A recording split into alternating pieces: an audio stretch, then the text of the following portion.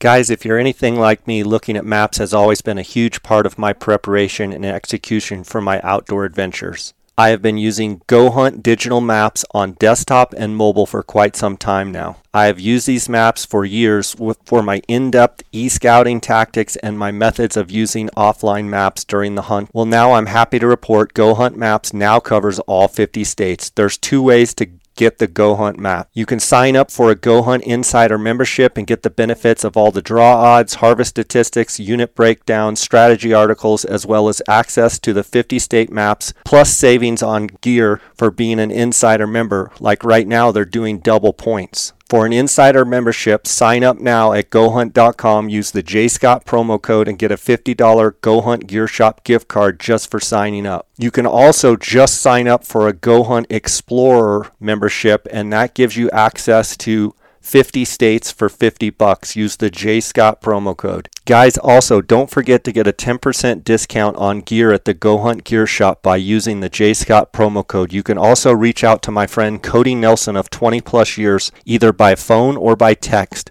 602-399-3699. Make sure you tell him I sent you. I want to thank GoHunt.com for their loyal sponsorship of my podcast. We're over 815 episodes in, and they've been with me since the beginning. I also want to thank KUIU Ultralight Hunting for their sponsorship of this podcast. They provide the gear that I use on all of my hunting adventures. You can go to the KUIU website directly, kuiu.com, order directly. They're a direct-to-consumer company. They make the best gear in the hunting industry, and I've been a loyal supporter of theirs for years. Also, phoneskope.com. Go to phoneskope.com, use the JScott or JScott22 promo code, and you're going to get a 10% discount at Phonescope. Guys, thanks for listening to the podcast. Thanks for supporting me. If you have any questions or you'd like to send me a comment, the best way to do that is on my Instagram account at JScottOutdoors. Again, let's get right to this episode, and thanks for your support. Hey folks, welcome to the J Scott Outdoors podcast. This is your guest host, Cliff Gray. Today I have Chad Mendez on the podcast. Chad is a professional bare knuckle boxer and UFC fighter, but most importantly, he's an avid hunter and fisherman. Today we are going to talk about the intense passion he has for the outdoors and his Fins and Feather guiding service. I've watched for years now as Chad has grown that business, so I really want to hear the details of that progression. I also want to delve into all the different adventures it has taken him on. I look at your social media and website, Chad, and it's wild, man. We're talking gator hunts, elk hunts, muley hunts, just a bunch of really cool stuff. So I want to talk about all those adventures. Before we jump into that, Chad, if there's anything I missed in this intro, man, let the viewers know, and we'll go from there. Heck yeah. Well, thanks for having me on, man. It's good to be on here. I think I did Jay's podcast quite a few years ago, but it's been a little bit. But yeah, thanks for having me. And sure. Yeah, man, I think you nailed it. I mean, we got Fins and Feathers. There's a couple other businesses I've just been kind of putting my nose to the grindstone on and trying to grow. We got the Provider, which is basically like a dry rub company that we created a wild game cookbook that goes along with it. Hunting and fishing has always been a huge passion of mine, but creating amazing meals with the bounty, has always been a huge passion as well. And I don't know if that comes from just years of cutting weight with wrestling and fighting and, kind of starving myself, and then seeing all these shows where, these amazing looking dishes get prepared. And, so the creativity for me, that's like something that I love to do, the creative part of it. But so we have the Provider, American Almond Beef, which is a beef company that me and four other buddies started here locally in Northern California, but basically no antibiotics, no hormones, no soy, no corn. We finish these steers, are grass fed, and then finish them on a proprietary blend of feed that we've created, which is, all just a very high octane, nutritious blend of almonds, prunes, roughage. We got just a very specific blend of feed that gives a really good marbling and a really good flavor to the fat. So makes the meat really tender as well. So that's another thing we've kind of been doing. I got my hands in too many damn things. My wife definitely isn't a huge fan of all the activities that are going on outside of the house, but it's what's put food on the table, so she can't be too upset about it. But yeah, no, I can relate, man. And you're like in that zone of where kids are.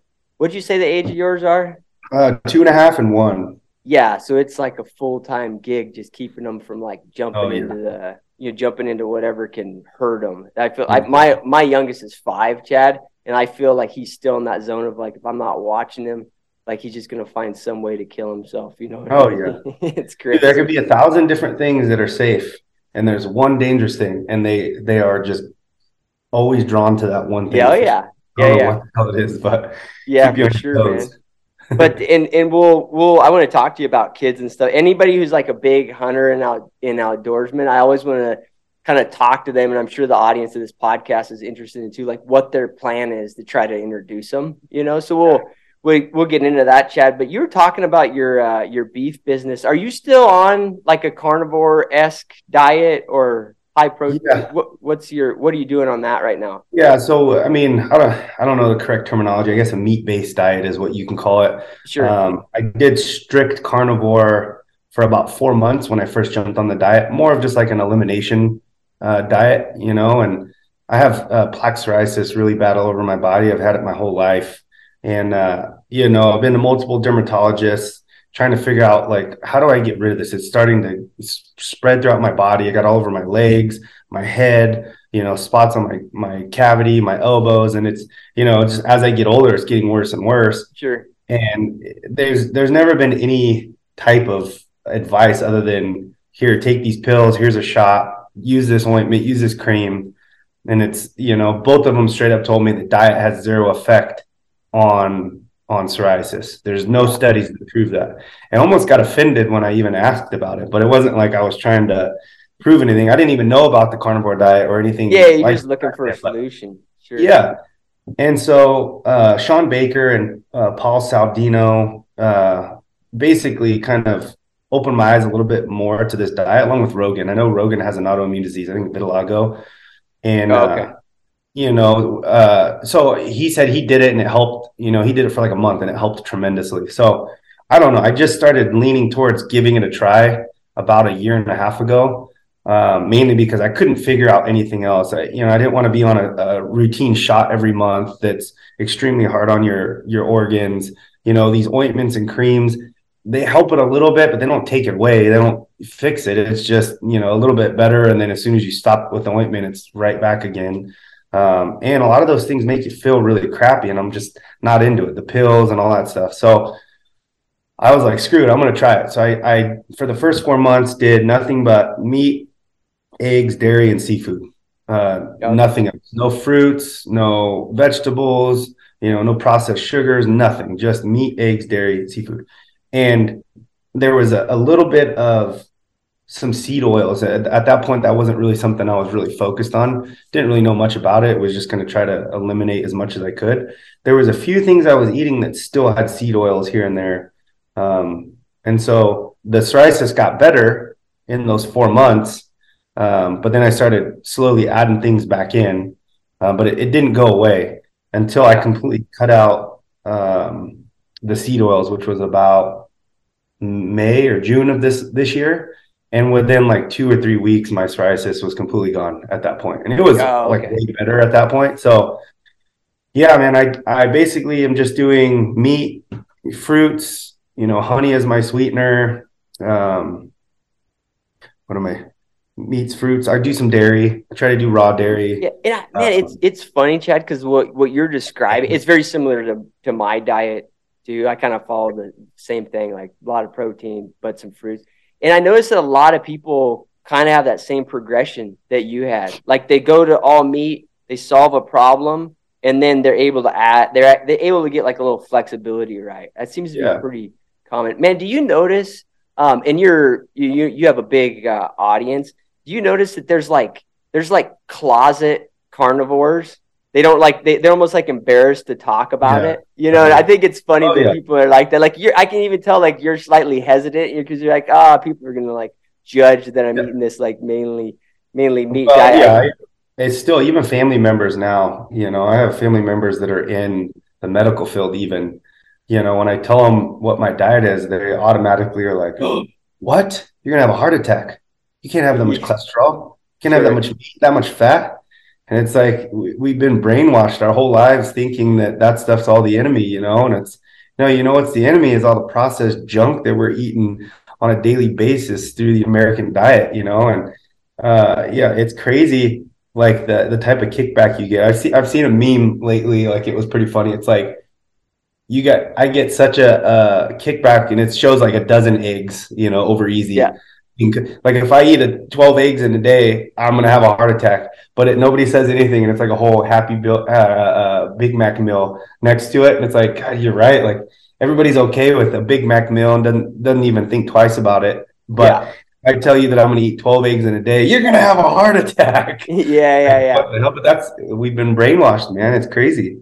But yeah, and I don't know how you feel about it, man. I'm still a little bit hesitant because I don't know, because people, the same thing, like family members will express like concern, like, man, like is eating. Because I'm gonna delve in this a little bit more with you because I have a specific question related to beef. Because in a lot of I have a brother who's a doctor, and it's like I eat a lot of red meat on it. I'm assuming you do too, for the fat content, and it's like, well, I don't know. Is it going to shorten my lifespan? I personally have no idea. It's not like I've read all the research, but the problem is like I get immediate kind of like awesome effects from changing the diet. So it's hard for me to really judge where I'm at on it. But what I was going to ask you, Chad, and I think a lot of this audience will have been exposed to this diet through from either Rogan or, just whatever. There's probably some overlap of the concept, so they've heard about it. And it's funny because I was helping Jay Scott guide an Arizona sheep hunt this last week, and he's starting to transition to it too. Really? Because and Jay will listen to this, and he'll laugh because I'm always harassing him because he eats Pop-Tart. He eats like shit like Pop-Tarts, man.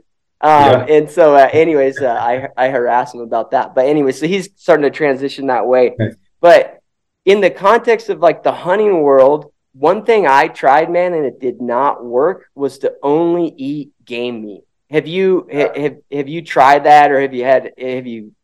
No, I didn't. And right off the bat, the two doctors that I talked to that are, more of the meat-based type doctors basically said it's tough to do that because protein is a very difficult thing for your body to use as an energy source. It's very hard to break down, and it doesn't have a ton of calories per gram. So fat is what you need. Our bodies are meant to use fat as its first fuel source.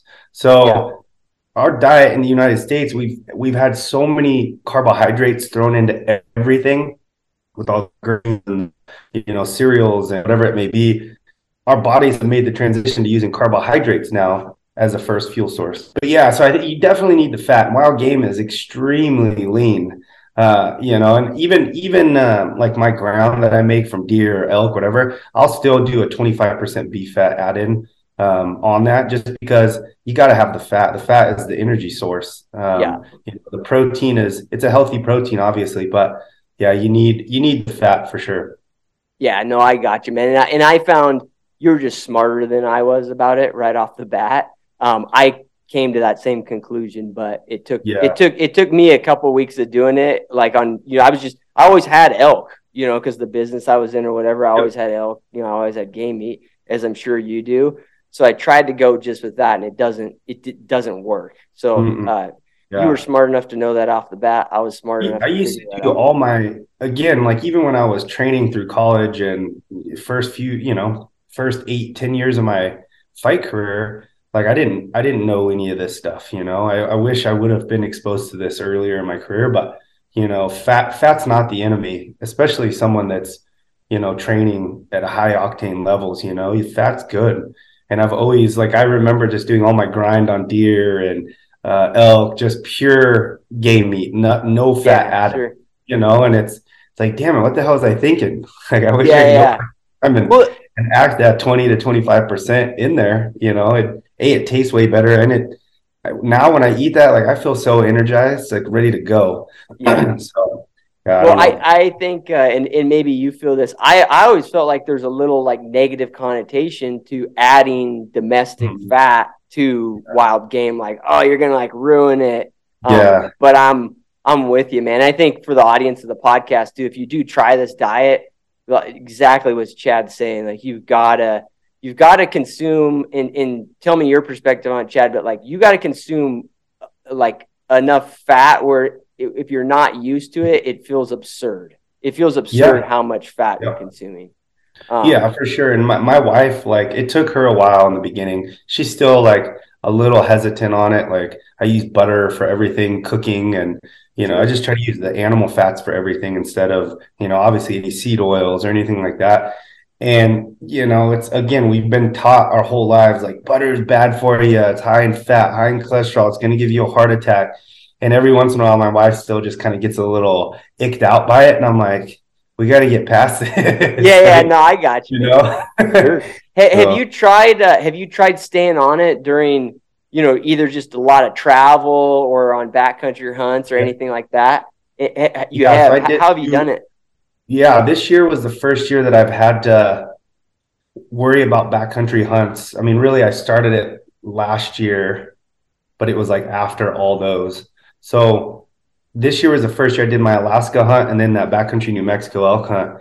And it's tough, man. I mean, I went with all the Hush guys on that New Mexico hunt. Sure. And those guys love their treats, They love all their same thing, Pop-Tarts and Twinkie Ho-Hos, like all the bad stuff. But I'm sitting there snacking on like straight jerky, just salt and pepper jerky. Yeah. But it's tough, man. You got to sit down and plan it out. I'd bring like dates. I love dates and like dried dates and dried fruits and anything like that that's going to be super lightweight, but as much sugar as I can possibly get. I can't really get my sugar anywhere else outside of like honey packets, dried fruits. I would do my peak meal, which was an insane carb overload for me every night. But, obviously you're probably only getting maybe 700-800 calories throughout the day while you're snacking. And then you'd have your one big meal at night, And so I would always do the Bison Ranch mashers. It doesn't have seed oils. The carbohydrates are potatoes, which I don't typically eat potatoes or rice, but every once in a while I'll still add that in. And it seems like if I'm not doing it for consistent long periods of time, it doesn't really affect the psoriasis. But I notice if I start eating rice every single day for like 2 or 3 weeks, it would definitely coming back. Yeah. I think the potatoes, the bison, a little bit of vegetables, it didn't seem to bother me too much. So that's what I was pretty much doing on both the sheep hunt and that New Mexico hunt. So, but yeah, mostly it's just dried fruits. RX bars, they make a pretty good bar where it's, dates and egg whites and some almonds. And I think that's pretty much it. There's like 3 or 4 ingredients, super clean bars. So I'd snack on those throughout hikes and stuff on midday.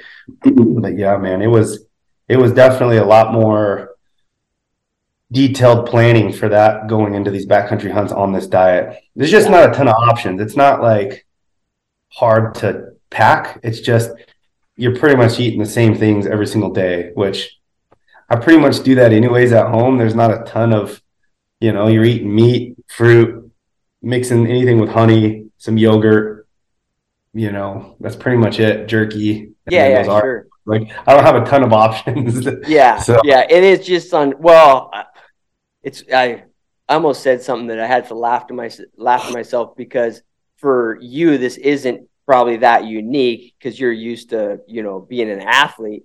But for a lot of us, including myself, when I go on a backcountry hunt, my biggest fear is to get in like a really bad calorie deficit. And so it's hard for me to stay on it, Chad, because I'm so worried that the limited options, I'm just not going to get enough calories and that beats me up bad. Mm-hmm. Have you ever tried pemmican before? No. Dude, you should try it, man. So there's no real commercial availability of like true pemmican, but all it is like, I'll make this real brief, but some of the viewers might think it's interesting too. But I take meat that as if I'm going to turn it into jerky and I smoke it, but I smoke it for like 3 times as long as I would for jerky. So it's basically like dust dry, grind it up. And then I'll put like some dried blueberries in there or something like that. But you don't have to. You can put a little honey, little things to season it, red pepper or something. But you just take that dried meat powder and then you add tallow, like rendered beef fat to it. No way. Dude, and it like you have to get I bet because you're used. So is it like a paste? No, it's like you can make it the consistency you want, right? Because the more tallow you add, the softer it's going to be. Now, if you're in like on really warm weather hunts, you have to deal with the fact that it is kind of a paste. And you know how I got around that is when you vacuum pack it like an Otter Pop. You know what an Otter Pop is? Yeah. Oh yeah. So vacuum pack it like that. Yeah, exactly. Dude, that's a good call. So even if it gets hot, you can consume it that way. Now, if it's like a cold weather hunt, it's more of like you can keep it like a brownie consistency. It's no big deal. Gotcha.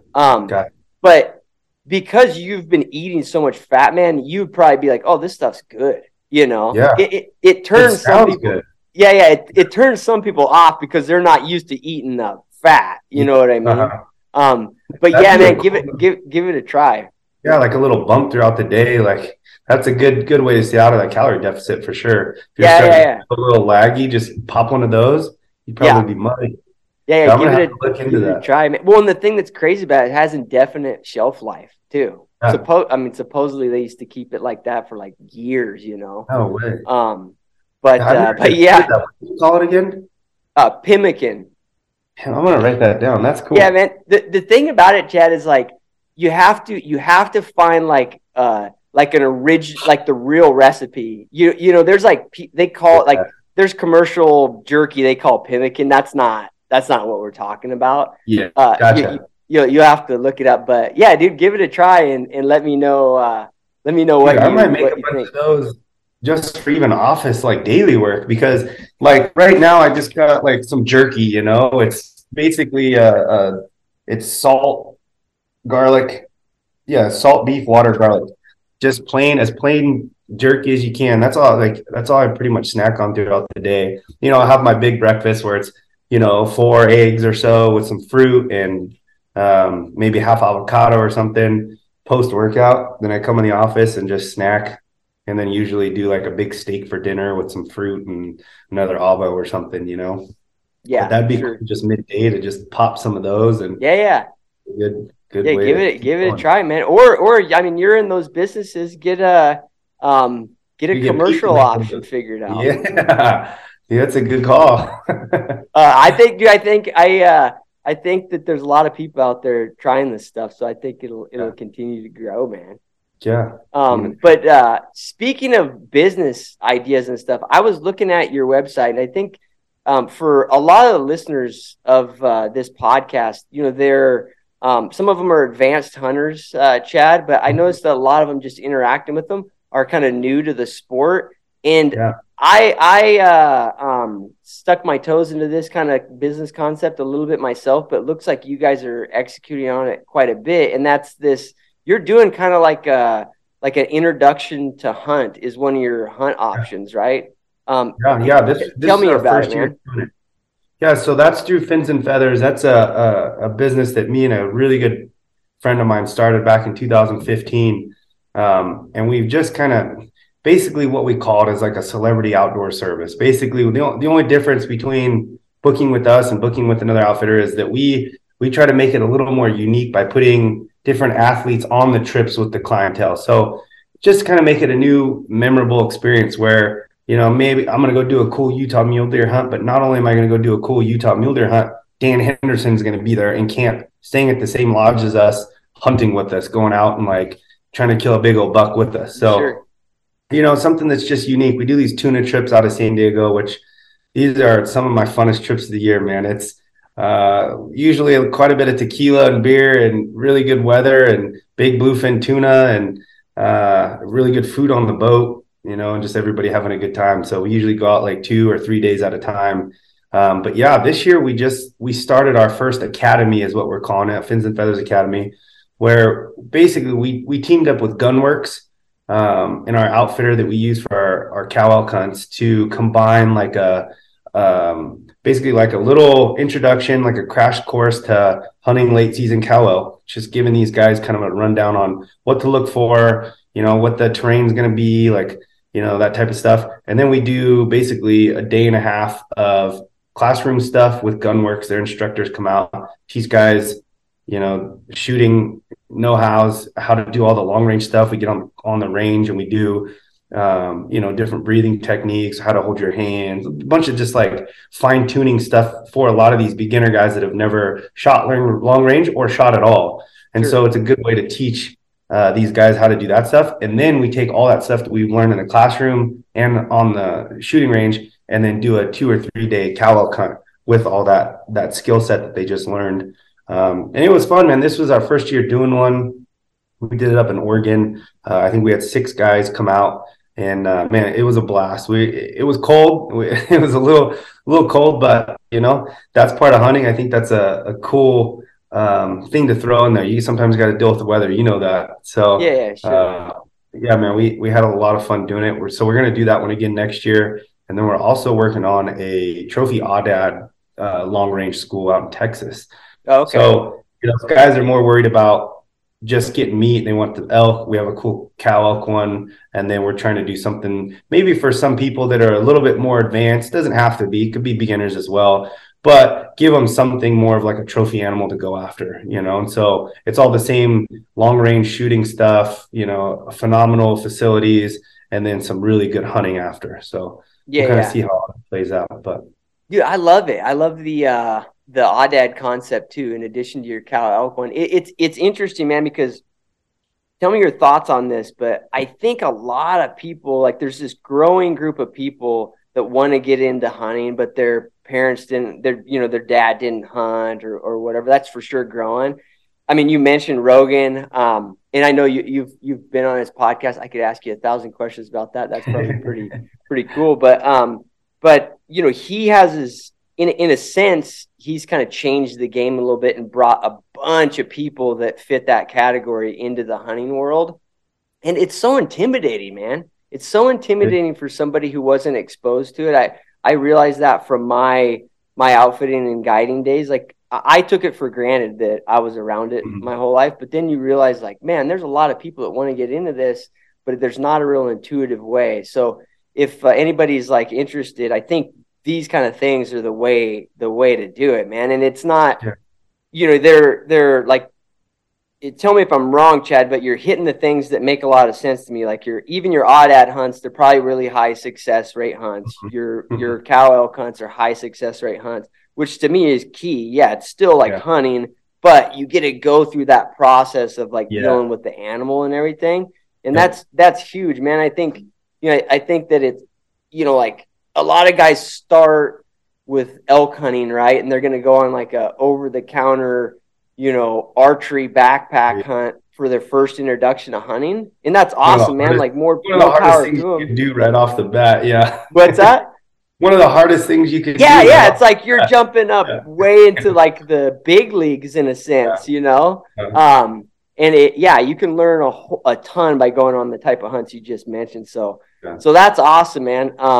If I would have stayed in an outfitting business, I would have pursued that business intense. Because I think the other thing is, I mean, it's probably super fun to do. You know what I mean? You have like enthusiastic people that, they're like, I assume that, most of these are adults that are going on your hunts. They're like, but there's still like a kid element, right? Because they're learning something. Yep. No, it's fun, man. That's ultimately in the beginning of trying to figure out fins and feathers and like how we were going to structure this business and, where we wanted it to go in the future was basically helping beginner people that want to get into the sport of hunting and understand what everything looks like.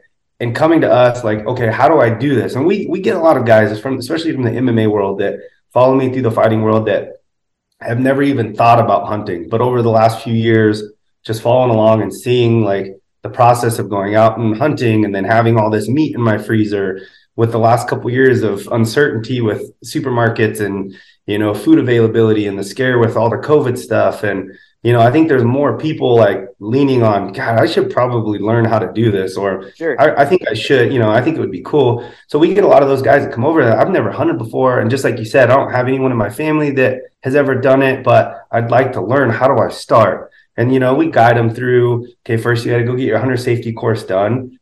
This is where you can find it. Just set up the appointment, go do it. And we get a lot of guys and girls that go and do that, and then they'll come back to us and say, all right, let's get something booked, which is super cool. We have a wild pig ranch up here in Northern California, like near Redding area. And, that's another good first time hunt. There's a lot of game up there. So you got a ton of pigs, you got a lot of opportunity. Obviously pigs, the eyesight, isn't like a deer or an elk. They're pretty busy when they're feeding. So their attention span is usually focused on what they're doing. As long as the wind's right, they're typically pretty easy to get it on.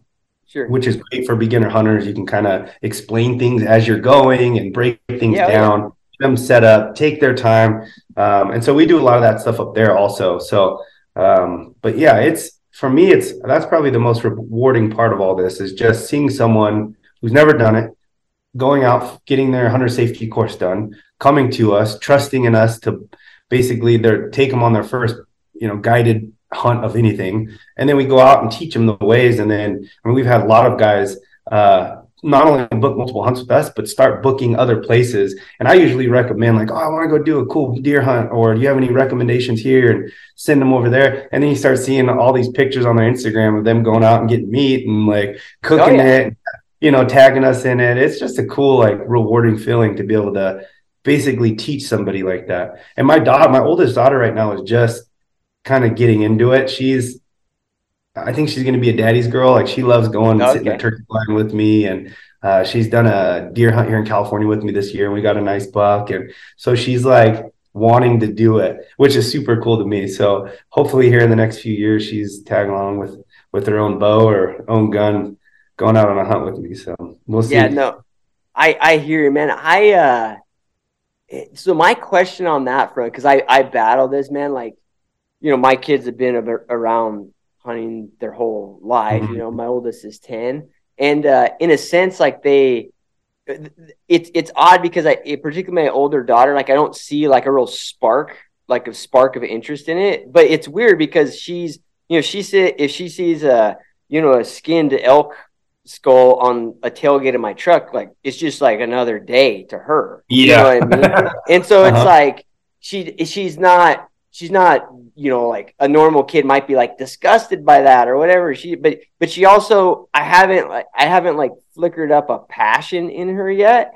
And I just have this internal debate, man. Like, do I try to like get it going, or like, what's the deal on it? How do you think about that? Yeah, man, it's a tough one. Me and my wife talk about that. Like, obviously I'm never like forcing it. Like, come on, we have to go.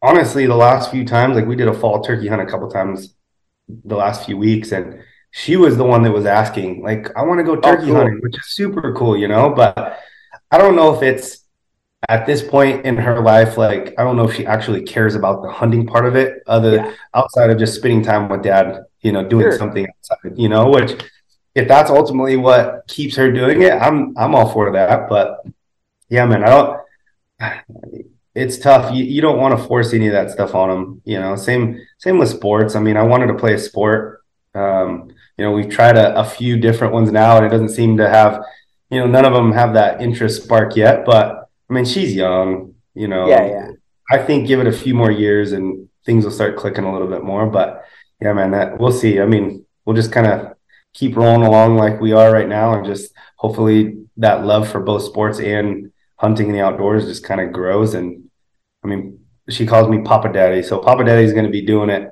no matter what. So sure, come along, let's go.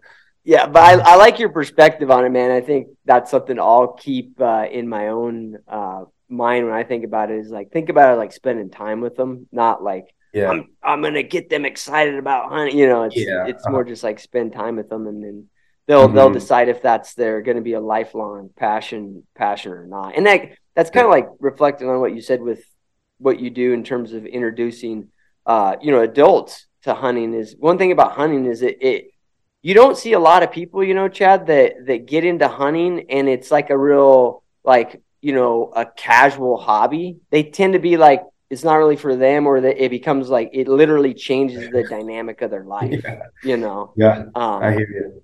So that's pretty cool, man. I wish you the best on that part of your business, because that that is like something that's very much needed. You know what I mean? Heck yeah. All those options.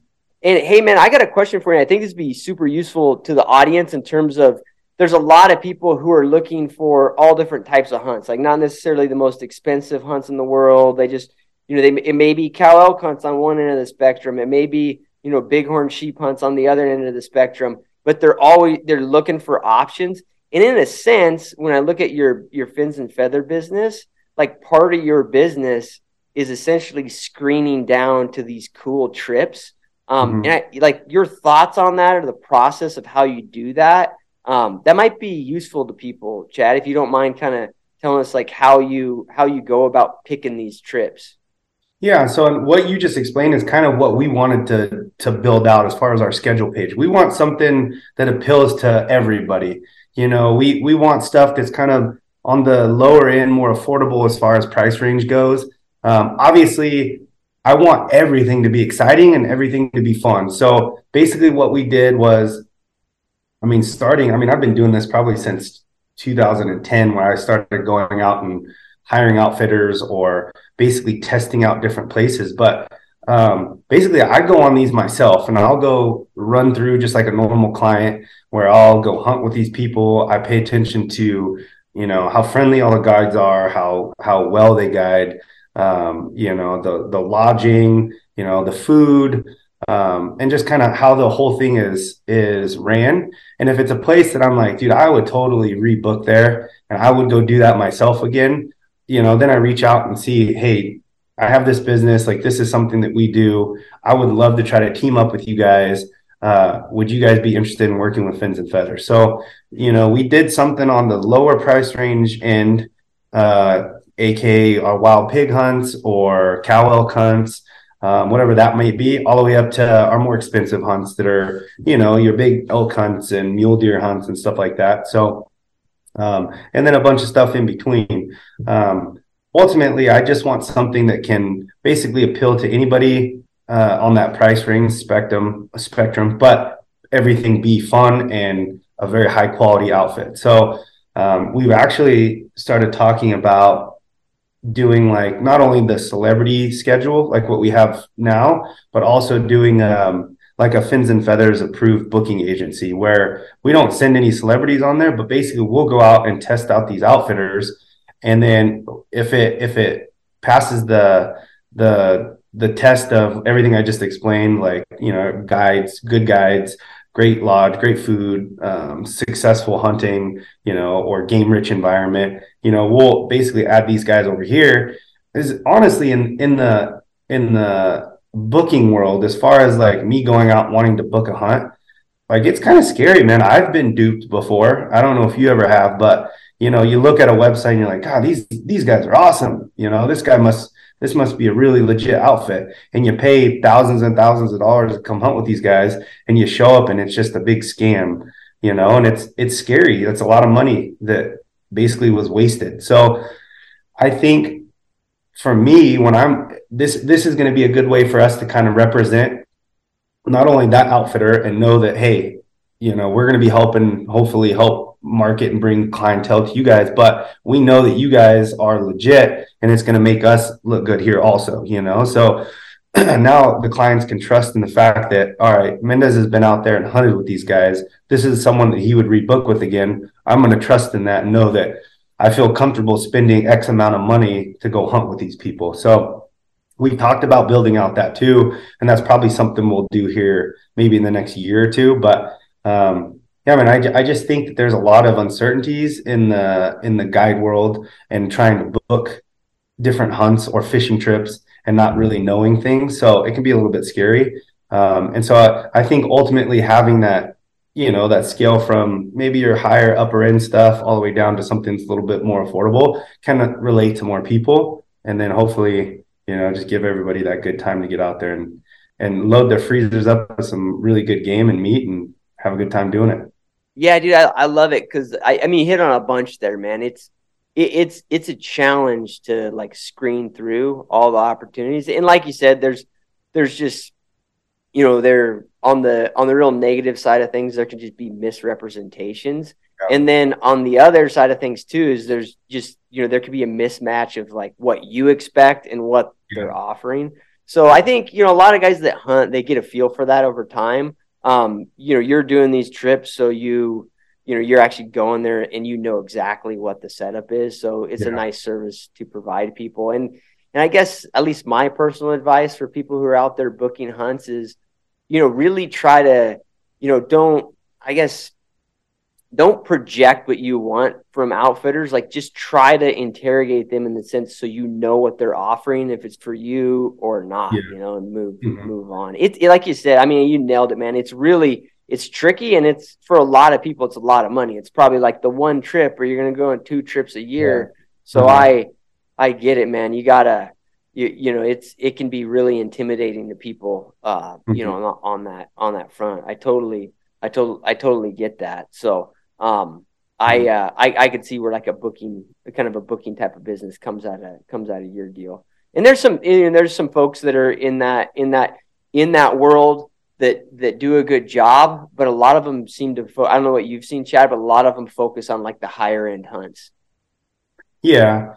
And when I say dupe, I guess I was more like, I showed up and guides were drunk. Oh yeah. Yeah. I hear you.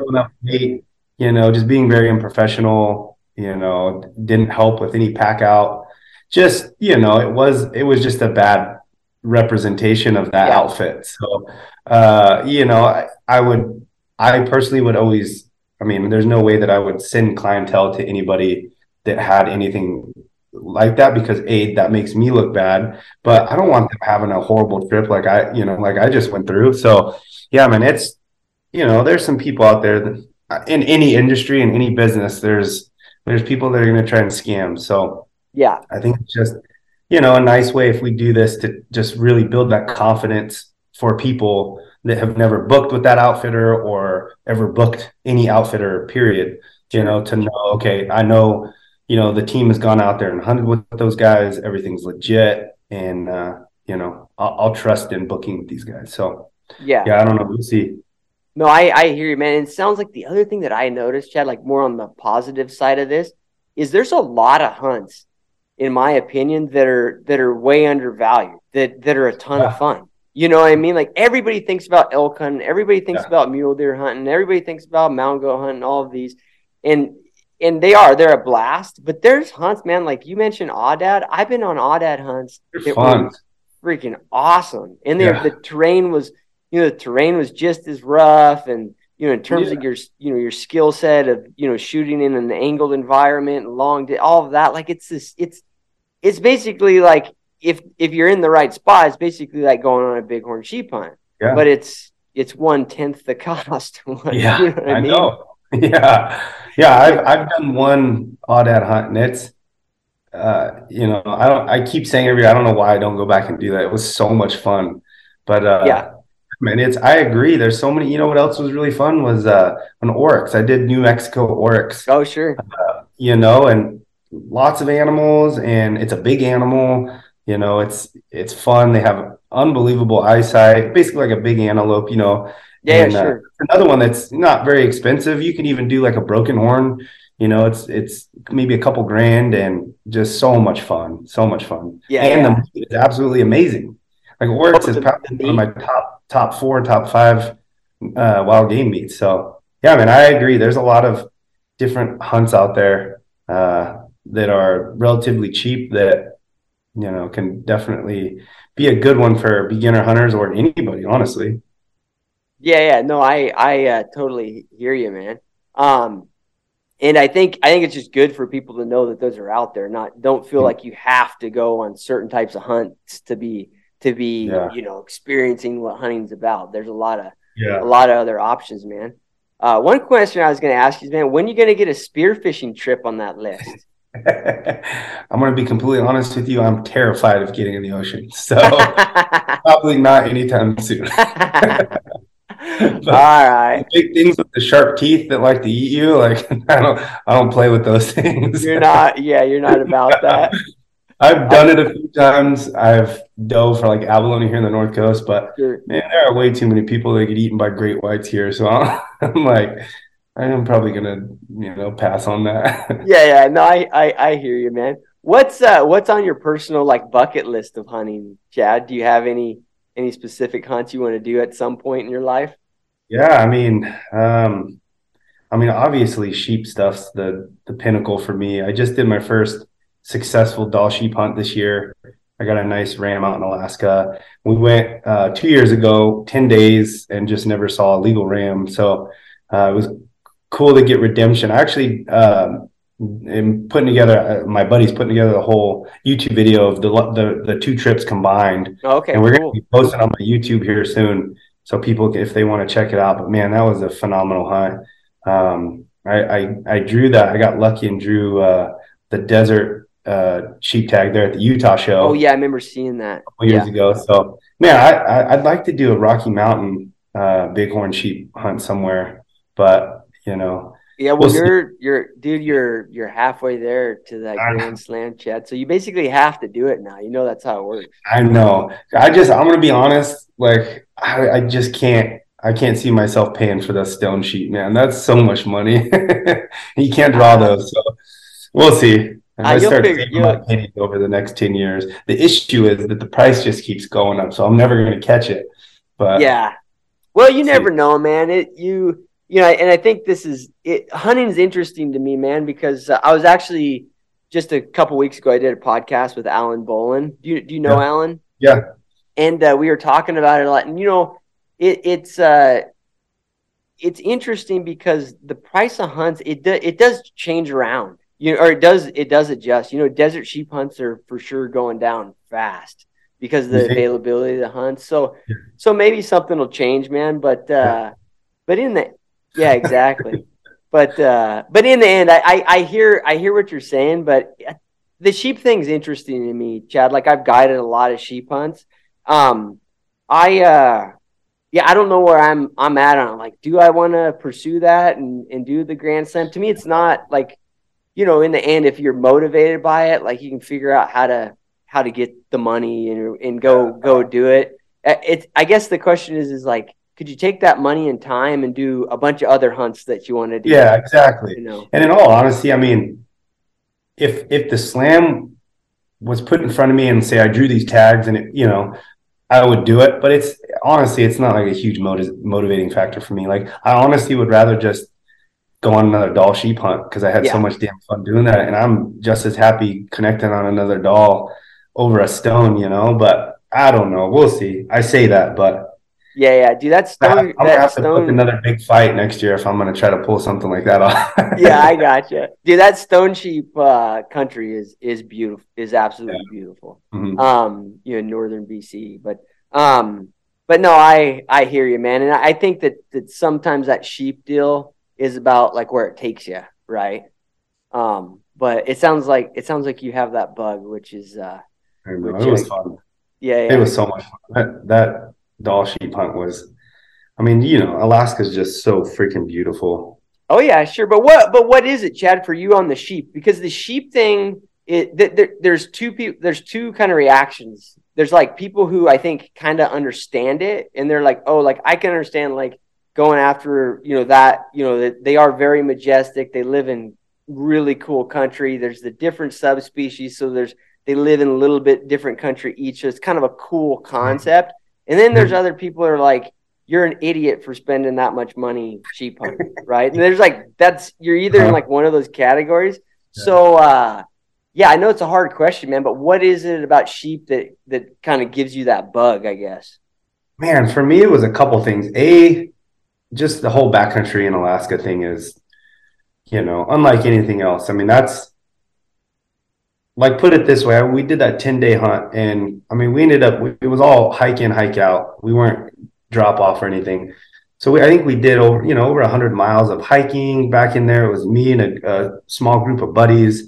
And I mean, we just went through so many ups and downs on that hunt of being so close to finding illegal and putting a stock on and sitting there for 2 days because we could not decide if it was legal or not.